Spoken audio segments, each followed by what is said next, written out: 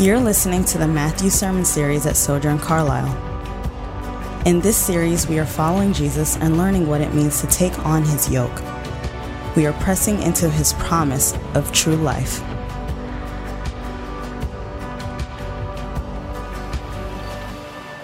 Good morning. Good morning, good morning, good morning. My name is James Fields, serve here as the lead pastor at Sojourn Church Carlisle. It's indeed a pleasure and honor to be with you this morning as we continue in our series through the Gospel of Matthew. This morning, as you had just read, we will be looking at the denial of Peter as well as Judas' destruction. Have you ever been wrong? I mean, not just wrong, but really wrong. Absolutely wrong. Before you thought it, before you said it, before you did it, before anyone could convict you or find fault with you, before someone found out your mishap or anyone knew about your misfortune, you knew that you were absolutely 100% wrong. In other words, you blew it. I've been there many times in my life, more times than I like to admit. And today we'll discover that God's sovereign control extends beyond our mistakes, our mishaps, and even our misfortunes. If you remember us from last week, we were talking and discussing about God's sovereignty, and we talked about how God is sovereign even when we think that we're in control. We saw that through the person of Judas, who went to the Garden of Gethsemane at an opportune time to betray Jesus with a kiss. We also saw last week how that God's sovereignty reigns even when your life is out of control. We saw this with the disciples, and specifically Peter, who arose from his slumber to see a mob of people with pitchforks and torches, if you will, wanting to seize Jesus and successfully doing so. Lastly, we also saw that God's sovereignty extends even when we are trying to maintain control. We saw that with Caiaphas and the high priest and the interactions that we saw last week in that nature. Today, we'll be able to see something a little different. Today, we'll be able to witness the beauty of human weakness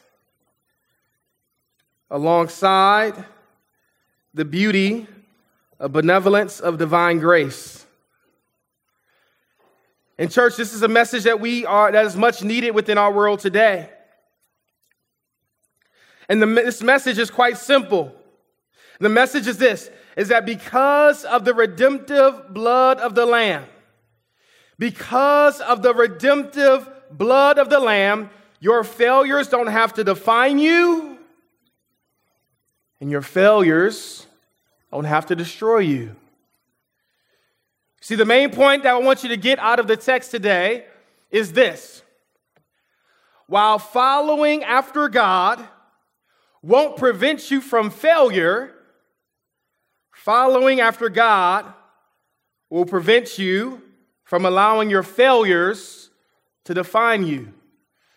Let me say that again. While following after God won't prevent you from failure, following after God will prevent you from allowing your failures to define you. Will you pray with me? Father, we do ask right now that you would hide me behind your cross. Take my little, make much of it as you often do. We pray this in the mighty and matchless name of Jesus. May his name be glorified in all we do, say, and think. May your word go forth and not come back void. May some heart be changed. May some soul be saved, and some mind be transformed more into the image of Christ as a result of today's message. We do pray this in Jesus' name. Amen. Today we want to analyze two important questions. The first question is this: where do you go when you fail? Where do you go? We all go somewhere. We all have experienced failure. We all have experienced the hardship of failing. But I'm not asking you if you fail. What I'm asking you is this: where do you go when you fail? Do you go into despair? Do you go into denial? You maybe even for some of us, which is a real thing, maybe some of us go into depression. Where do you go when you fail? In other words, where do you go when you're experiencing overwhelming, debilitating guilt? Today we'll witness what it means to follow Jesus despite our sins and failures, and we'll see the juxtaposition between Peter and Judas. In Peter, we'll find the hope of redemption, and in Judas, we will see the despair of remorse. And not only will we see the juxtaposition between these two characters, we'll also be able to identify what's the difference. First, let's look at our brother Peter. Look with me in verse 69. It starts off quite simply. It says this: "Now Peter was sitting outside in the courtyard." There's two things that I want you to realize and understand about the text that we're talking about today. Notice where Peter is located. Also notice how Peter ends up denying Jesus. Peter is located in a very particular place.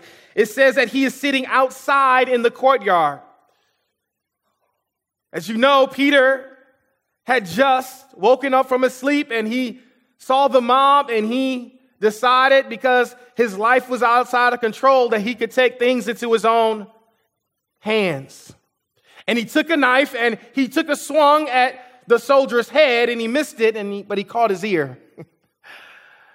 And you remember what Jesus did? Jesus said, "Hey, put away your sword. Listen, those who live by that thing will die by that thing. This is not a part of my kingdom. Do you not know that I can call 12 legions of angels?" We talked about that last week, that 12 legions of angels was 72,000 angels. One legion is 6,000 of angels. So 12 times 6 is 72. So 72,000 angels. Jesus reminded Peter that I can call down. I don't need your sword, Peter. If I was a victim in this situation, if I was being treated unjustly, or if I was being victimized, I know how to defend myself. And better yet, my Father in heaven knows how to defend me. And if I call to him, he will respond with an array of angels that you've never seen before. In our times of misfortune, in our times when our lives are out of our control, it's always good to be reminded that God is never out of control. And in Jesus saying that to Peter, he wasn't just talking about how he could defend himself. He was reminding Peter that God is in control. No matter what the situation looks like, no matter what you feel like, no matter what your kids are doing or not doing, your husband's doing or not doing, if your parents are saved or if they're not saved, if your bank account is full or if it's overdrawn, Jesus is kindly reminding Peter of the fact that God is sovereign, even when your life and even when your circumstance says different. So he looks at Peter and he says, "Put that thing away." Now, you have to remember about Peter. Peter was the leader of the disciples. He was the main man in charge. If someone had something to say, it would be Peter. Peter was always a leader. It was very hard for him to really know what it means to be a follower. He's always been in charge. He's always been up front. He's always been the man among men. Peter also was a close companion of Jesus. He was one of his inner circle. It was Peter, James, and John who often were able to see things in the scriptures that if they would not have seen it, honestly, it wouldn't have been recorded in the scriptures. Because they had such a close, intimate relationship with him that Jesus literally invited Peter into situations where only him and four other eyes, human eyes, besides Jesus' eyes, could see and witness. Remember the transfiguration where Jesus takes Peter, James, and John and he shows them the display of his glory in a way that has never been seen before?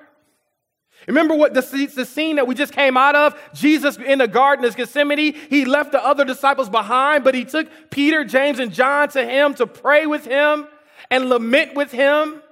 And you remember the words that Jesus told Peter? The prophetic words that he told Peter? He said, Peter, pray so that you may not what? Fall into temptation. See, Jesus is sovereign. And he's sovereignly in control. And sometimes Jesus calls you to do things that you may not want to do at a time that you may not want to do it. And maybe at a point where you don't see that why you're doing it, but God knows. And in Jesus inviting Peter into that inner circle, he wasn't just giving him a private display of prayer. He was trying to give him an opportunity to pray himself out of temptation. Take advantage of the opportunities that God gives us. You know, this is 1 year into COVID-19. Over 500,000 lives have been lost to this disease. And listen, I don't know why God has caused this. And honestly, I don't know what the next year is going to look like. But one thing I do know, and one thing I do appreciate, is that this pandemic has caused us to prioritize the things that matter most. It's caused us to slow down. It's caused us to take a view and take account of how we're stewarding not just our money, not just our time, but how we're stewarding our lives. Are we investing in the things that matter most in light of the kingdom? Not in light of my 401k, not in light of my 403b, not in light of my salary or the next career position that I'm shooting for. Am I stewarding my life before God well? And at that time when Peter was invited into that close, intimate time with Jesus to pray, Jesus was hopeful. And Jesus was inviting Peter into a time to pray himself out of temptation. More than that, you know what I think? It's not in the scriptures, but I can bet on this because I know God's character. I know that even when Jesus was praying for himself, you know who Jesus was also praying for? Our boy Peter. That even when we miss opportunities that we feel like God has given us, we feel like we blew it, God steps in and he intercedes for us and he prays for us and he petitions to God on our behalf. Even when we don't think we need him to pray for us, God is always praying for us. He loves us. He cares for us deeply than we ever know. And prayer is not simply you getting God to get on your agenda. It's more about you getting on God's agenda. Beautiful thing about prayer is that not that you twist and you make God do what that you think he should be doing in your life. The beauty of prayer is that you draw near to God to hear from your heavenly Father to know his desires for you as his child. There are prayers that I've prayed in my life that honestly, I shouldn't have been praying. There are dreams and aspirations that I had in my life that I thought were good. But when I started to get on my knees before Jesus, and when I started to pray to him, Jesus started to show me what truly mattered. He reminded me about the fruits of the Spirit. He reminded me about loving my wife as he loves his church. He reminded me that he's always in control and always sovereign. You see, the beauty of prayer is not just that we get to pray to God. The beauty of prayer is that prayer changes us. It changes us. It grows us. So verse 69, Peter is in the courtyard, y'all, and Peter is in despair. Peter is discouraged. Peter is disappointed. He is lamenting over the fact of his great disappointment. Jesus, up to this point in his life, there's never been a place, there's never been a moment where Jesus had not succeeded. He's always been victorious. He's always made a way. He's always took a little and made more out of it. He's always done it. So Jesus, why won't you do that now? Some of you right now are asking God that same question. You're wondering why God won't act the way that you want him to act. And you're mad at God. You're upset with him because he won't do what you think is best in this moment. Well, I got a word for you, that God is always sovereignly in control. And if God isn't blessing you in a way that you think you should be blessed, maybe the problem is not with God, maybe the problem is with your prayer. Maybe it's not that God is saying no, maybe God is saying not yet. Hold still. I'm still doing some work in you. I'm still conforming your heart. I'm still preparing you. You're not ready for that blessing yet. Slow down. If God is sovereignly in control, then he's sovereignly not only of our successes, but also our failures, not just over our joys and our triumphs, but also of our shortcomings and our disappointments. God is big enough to deal with your disappointment, church. He's big enough. So get the picture. Peter's outside, defeated, worn down, busted and disgusted,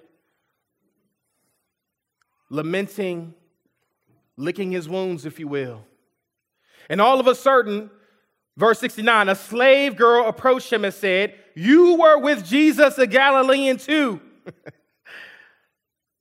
But he denied it in front of everyone. I don't know what you're talking about. Verse 71, when he had gone out to the gateway, another woman saw him and told those who were with him, "This man was with Jesus the Nazarene." And again, he denied it with an oath. I don't know the man. Verse 73, after a little while, those standing there approached and said to Peter, "You really are one of them, since even your accent gives you away." Verse 74, then he started to curse and swear an oath. I don't know the man. Immediately a rooster crowed, and Peter remembered the words Jesus had spoken. Before the rooster crows, you will deny me 3 times. And he went outside and wept bitterly. Do you see the picture? Did you see the picture? You see, I had a hard time trying to understand how I was going to teach this, because a lot of times the way that I've been taught this is we beat down Peter. We beat down Peter. And we make him into this, we make him into a person who should not be human in this moment. And should not have emotion. And should not have failure or not. But listen, if we make Peter into such a person, that means we also make ourselves into such a person. Peter's at the lowest point of his life. He's disappointed, the only man that's brought significance into his life. And at a moment of despair, at a moment of discouragement, and at a moment of disappointment, temptation enters in. Isn't that just like temptation? Temptation doesn't wait till you got it all together. It doesn't wait till when you have been reading your word and you've been praying and fasting and you're filled with the Spirit, right? Temptation doesn't come like that. Temptation comes when? When we are at our lowest point. When we're at the end of our rope, right? When we're denying the goodness of God or the sovereignty of God or the very presence of God. Temptation has a way of looking like a lion looks at its prey. And a lion, when it looks at its prey, it waits to see the weakest prey, and it waits in ambush. And when it sees the weakest prey, it then pursues it, because he knows that his strength is greater than that prey's strength in that moment. Beloved, listen, I'm not telling you not to be discouraged. I'm not telling you not to be disappointed. I'm not telling you not to be despair. To do all those 3 things is to be human. If you are not, and even Jesus himself felt despair and disappointment in his own life. So listen, I'm not telling you not to experience those things. What I'm telling you, though, is that as you experience those things, Expect temptation to pay you a visit. See that with our brother Peter. As he's waiting and he's lamenting, he's tempted. Notice who tempts him. This is what I love about Peter. Peter is so big and brass and brave, especially when the lights come on. When the lights come on, Peter's ready to go, y'all. In the Garden of Gethsemane, when the mob came to get Jesus, he woke up and he knew exactly what to do. I'm going to take this sword and I'm going to defend my Savior. I love him too much to see you come and get him. When the lights are on, when people are watching, Peter knows what to do. He knows how to be strong and to be courageous and to be brave and to say the right thing at the right moment. But in the moment, again, verse 69, him sitting in the courtyard by himself. The lights aren't on. It's not in front of the church. It's not in front of the synagogue. It's not in front of the disciples. By himself, he experiences temptation from a slave girl. Peter, what's wrong with this picture? You're brave enough to stand up to mobs of people. You're big and brave to stand in front of all these men who are coming with Jesus with pitchforks and knives and torches. But a slave girl? Slave girl? Someone who's owned by someone else who doesn't even accuse you of nothing except for having some type of association with Jesus? Slave girl? Yeah, it's a slave girl. You see, in our moments of temptation, it's not always the things that we think normally would take us down that takes us down. It's those unseen things, right? Those unexpected things, those things that we don't expect to come up to tempt us or to cause us to fall. Those are the things that we need to be worried about. Not just when we're in front of people, not just when we are on the stage. You measure my life as your pastor, not by the sermons I preach, but how I treat my wife, how I love my kids, how I treat you. If I'm preaching the truth of God's word, and not just preaching God's word, but am I living it? That's how you judge me as your pastor.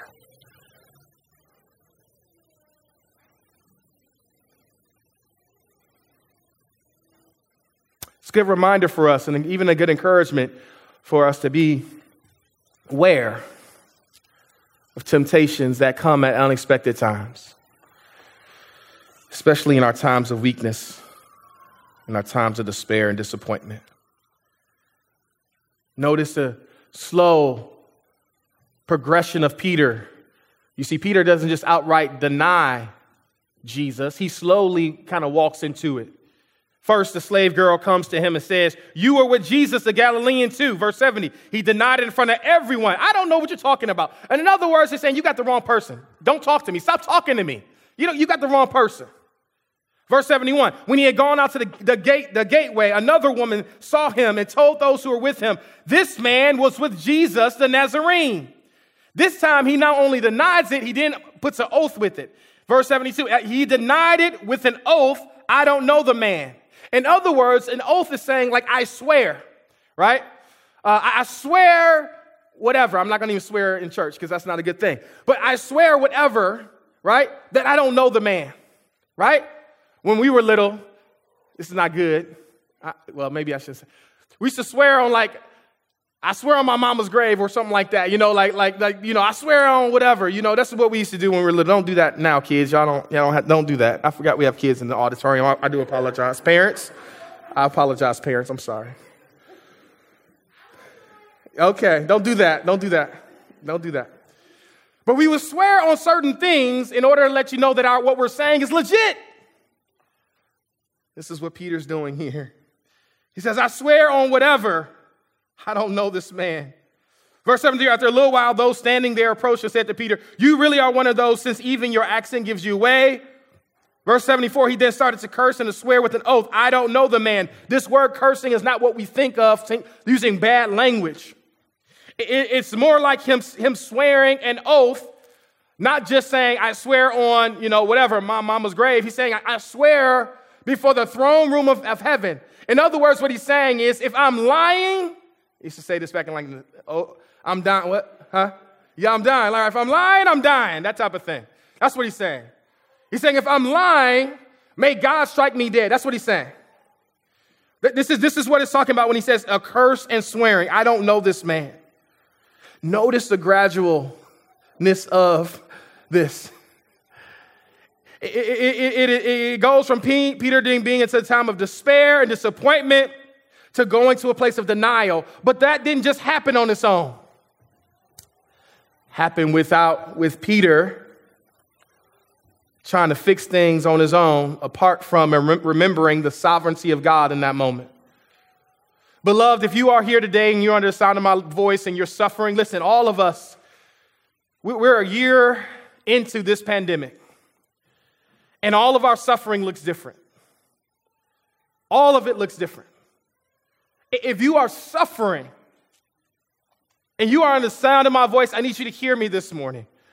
I need you to know that God loves you, that he loves you enough that he sent his son to die on the cross for the forgiveness and the redemption of your sins. Number two, I need you to know that as a believer in Jesus, your failures and your shortcomings, they do not define you.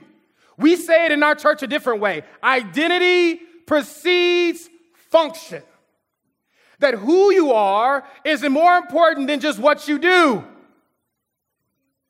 In this season, during COVID, if anything that God has shown us is that who we are is so much more important than what we do, because a lot of us, the things that we do and the things that we love to do, we can't do. God still loves you. He still sees you, and he still pursues you. The last thing I would encourage you to do is to find a place of community, to be honest with yourself and honest with others during your disappointment, during your despair, and during your frustrations. This is the beauty of what God has created. God has created a church, an ecclesia. He has gathered a people for his own. And because he's gathered a people and not just a person, we have community with one another. Brothers and sisters, listen to me. Be in community. Make it a priority. Every week, every day. God has not caused you or created you to live on your own. And a lot of the things that we're suffering, even people that I'm looking at right now, a lot of the things that we're suffering is because we refuse to live in community. If God is sovereign, and if God knows what's best, and if God has called a people unto himself, and he's given us a word to stand on, and has infused us with his spirit, then we need to submit to that. We need to submit to the church. We need to submit to living in community, not just being a part of community, not just talking about community, living in community. Your success, your failures, your joys, your disappointments.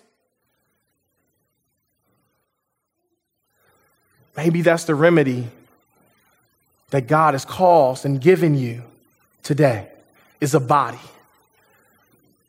A body of believers who understand and can empathize what human weakness is, who have failed and who have succeeded. And the beautiful thing that I love about this particular body here at Sojourn Church Carlisle is that it's a body that is multi-ethnic. So there's different views, different understandings, different languages spoken among us. But there's also an age disparity. To my jolly elders, I say to you, we need you. We need you to be a part of this community. We need you to be your voice. We need your wisdom. We need you to remind us of how God brought you out of hard and difficult situations, dealing with parenting or dealing with finances or careers. We need to be reminded, and we are reminded by your presence even here today, that God is a good God. And it helps us as young people to prioritize our lives now and according to the word of God and not just the wisdom of this world. We need you. Young people, young families, children, I hear them. That's okay. Listen, if there's no noise in the church, our church isn't growing. We praise God for the noises. We praise God for the babies. But listen, you need community just like anyone else. You need help. You need guidance. You need encouragement. Because all of us, we don't see things clearly from our perspective. Sometimes we need someone to come in from a different perspective to speak wisdom into our lives and provide encouragement in our hearts. So we see Brother Peter as one character. The second character we see here is Judas. Look with me in chapter 27, verse 3, starting at verse C. It says, "Then Judas, his betrayer, seeing that Jesus had been condemned, was full of remorse and returned the 30 pieces of silver to the chief priests and the scribes. 'I have sinned by betraying innocent blood,' he said.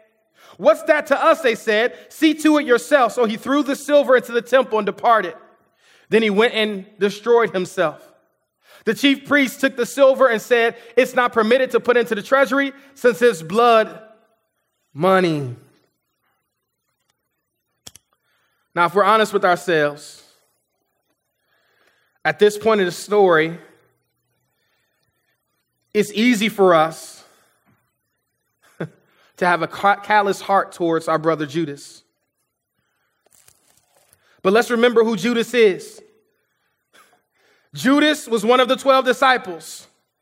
He was given specific privilege. He was chosen by Jesus himself. Isn't it amazing that out of the 12 men that Jesus chose almost 10 chapters ago, one was going to betray him and one was going to deny him, and he knew that, yet he still chose them. Again, it reminds us that our identity precedes our function with Christ. He was also in charge of the money bag. He was given a specific position.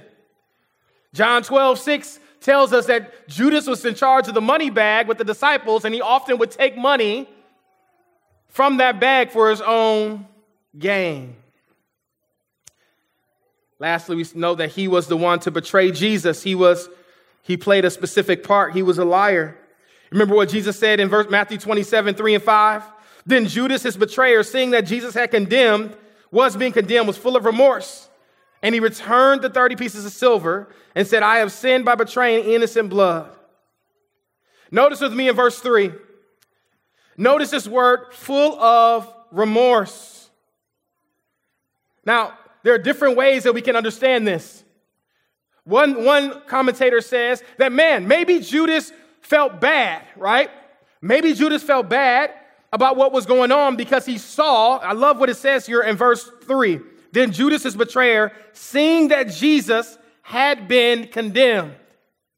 It's very important language.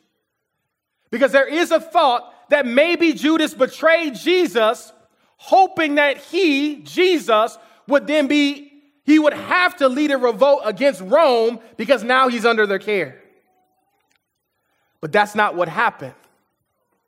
What happened was that Jesus was betrayed by Judas, and he was beaten, and he was flogged, and he was spat on, and he was humiliated. And Judas saw that Jesus didn't fight back, and now he's concerned. Another thought, that's the second thought, that Jesus, now that he has been condemned and now that he's been caught and he didn't fight back, now there's a problem. Notice this word with me, full of remorse.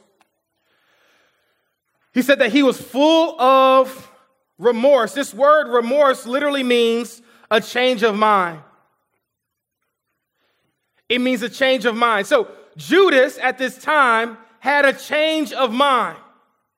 And he saw that what was happening, and not only did he have a change of mind, he even went as far as to bring back restitution.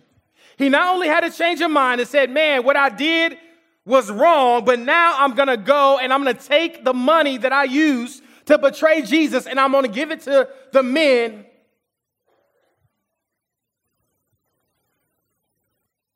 who were plotting his killing and his demise.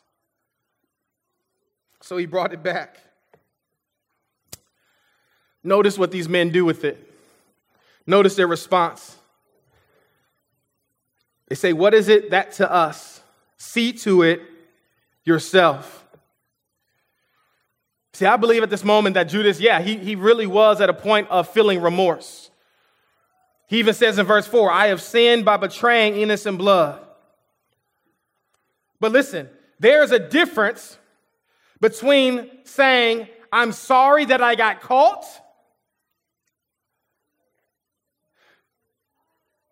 there's a difference between saying, I'm sorry that I got caught, and saying, I'm sorry that I caused God's heart to break and to experience unnecessary pain.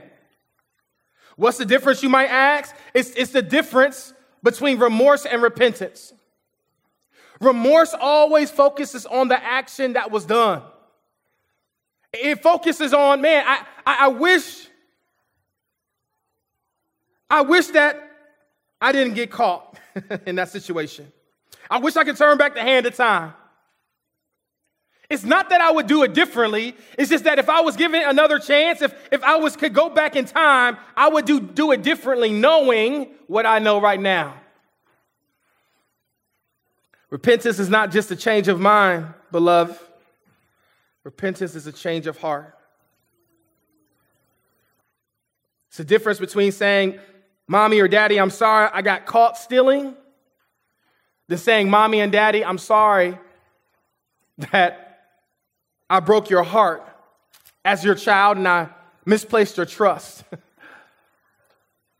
I'm sorry that I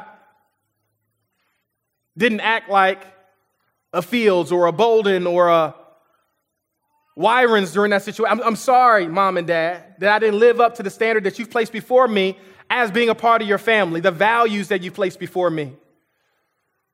You see, at this point, Judas has remorse, but he doesn't have repentance. And he does all the right things. Don't get me wrong. Judas does all the right things. He feels the remorse. He responds to the remorse. But the problem is that he responds to the wrong person. He responds to the priest who betrayed Jesus, and not to the sacrifice that was given by God for the forgiveness of sins. You know, a lot of times, even this year, as we talk about justice and obtaining justice and wanting to have justice, church family, we desire justice because God is a God of justice. He is a God who insinuates and has the character of justice. Justice isn't something that just comes within us. Justice is in response to the God who is just and right and holy. We would have no understanding of what justice is if we did not have a just God. And in this moment, Judas is trying to find justice apart from sacrifice. See, justice always takes sacrifice. There's no way in which you can have full justice without having sacrifice. And Judas thought, and he wanted that sacrifice to be the 30 pieces of silver that he took. He looked and he said, you know what? I know what the problem is. The problem is these hands have stolen money, and these lips have kissed the Son of God to betray him. So if I go and take this money and give it back to those who wanted to destroy him, and if I use these lips to confess my sin that I have betrayed innocent blood, then everything will be okay. Everything will be fine.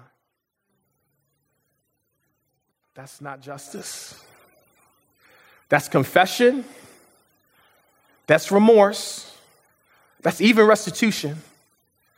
But that's not justice. Justice is making what's wrong right.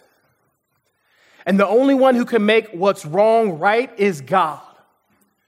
Not you, not me, not politicians, not the president, not policies. The only one who can make things right is God. And how does God make things right? He puts his son on a tree for everyone to see. He allows him to die in our place. He puts him in a borrowed tomb, and he raises him up on the third day for the eternal forgiveness of everyone's sin who would bow to the knee of Jesus. That's how he makes things right.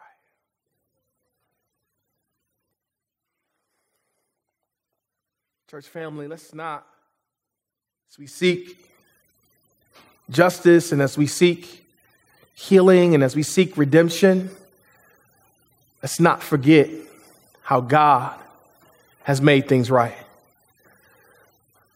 Let's not forget about the hope that we have of our sovereign King providing his son as a perfect sacrifice for sin.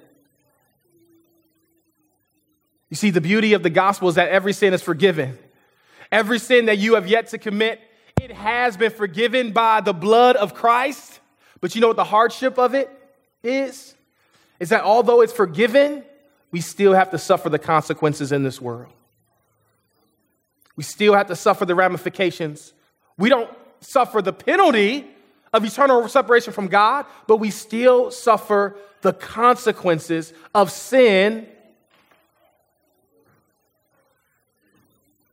that we don't even know that we have yet to commit even in the future.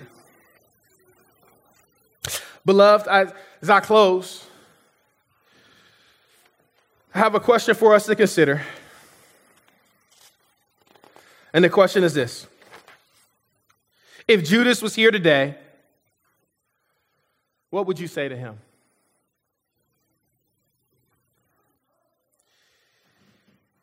If he was here today, I would tell Judas, Judas, it's not over. You don't have to harm yourself. You don't have to destroy yourself. Forgiveness is available.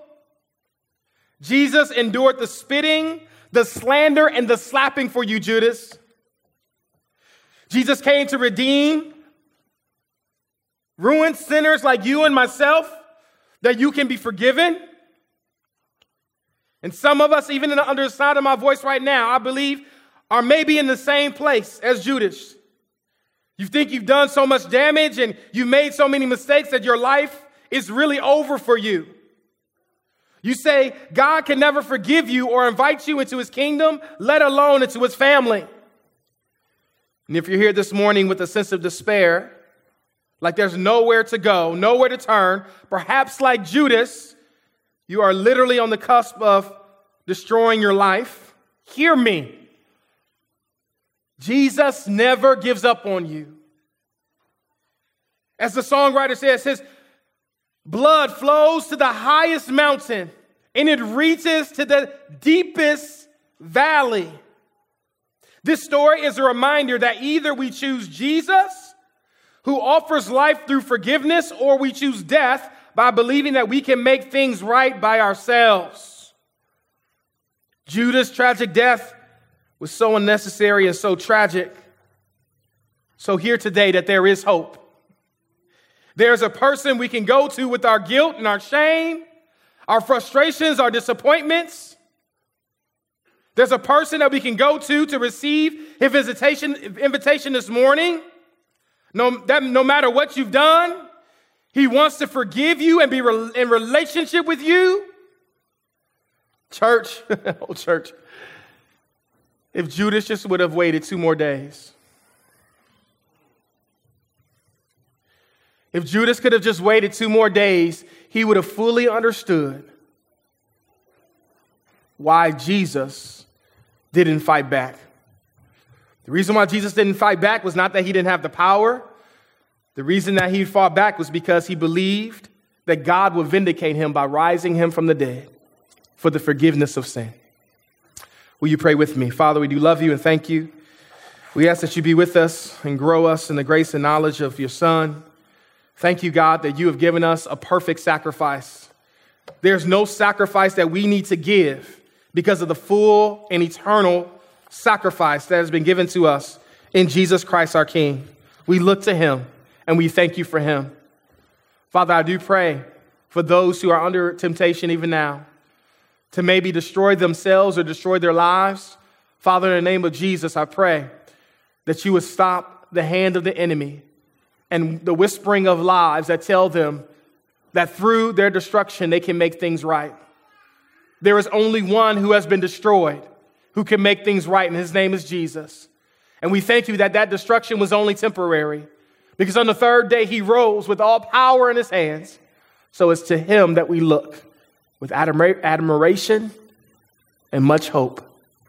King Jesus, we praise you that you are the sufficient King of our lives. You are the sovereign one in every aspect. When we think we're in control, when our lives are out of control, or even when we're trying to maintain control, Jesus, you are still in control. In Jesus' name, amen. I'm James A.P. Fields, Jr., lead pastor at Sojourn Church Carlisle. Thanks for listening. We're a church that is rooted in the community of South Louisville, and we are seeking to advance the gospel of Christ in South Louisville and beyond. For more sermons, info about our church, and ways you can support our ministry, visit sojournchurch.com/Carlisle, CARLISLE. God bless.